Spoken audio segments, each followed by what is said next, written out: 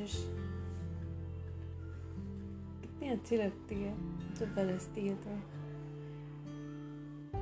पहले धीरे धीरे बादल का गरजना एंड बहुत गर्मी पड़ रही है और बारिश की बूंद कितना राहत पहुंचाती है, और वो गीली मिट्टी की खुशबू, उफ।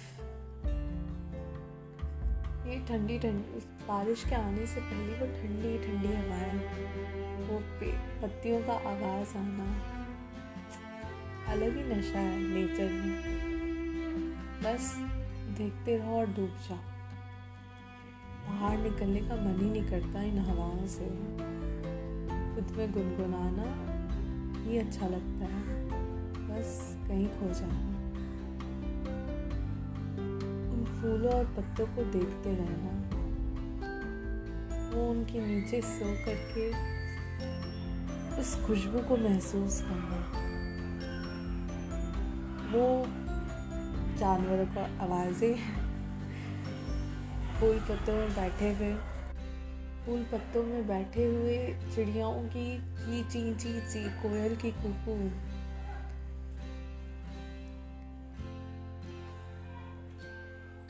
वो रात में एक सुई गिरने की भी आवाज, इतना सुनसर सनसेट, वो सुबह का पहला किरण,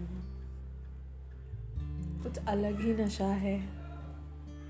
प्यार हो जाता है और एक बार घुस गए इस चीज में तो निकलने का मन ही नहीं करता।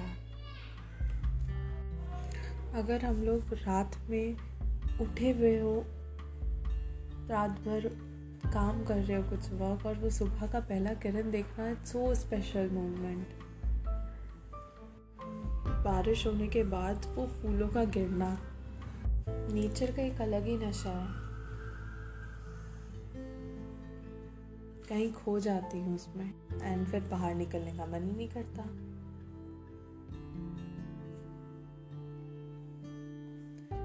कभी हाथ खोल के दोनों हाथों को ऊपर रख के उस हवा को महसूस करना, कस के ठंडी ठंडी, बहुत अच्छा लगेगा। जब भी मन अच्छा ना लगे ना, तो एक बार नेचर के पास चले जाना, छू मंतर हो जाएगा सारा पेन, हर एक चीज़। क्योंकि नेचर आपको बहुत कुछ सिखाता है, लड़ना, जीतना और खड़े रहना हर सिचुएशन में बहुत कुछ सिखाता है। Try this.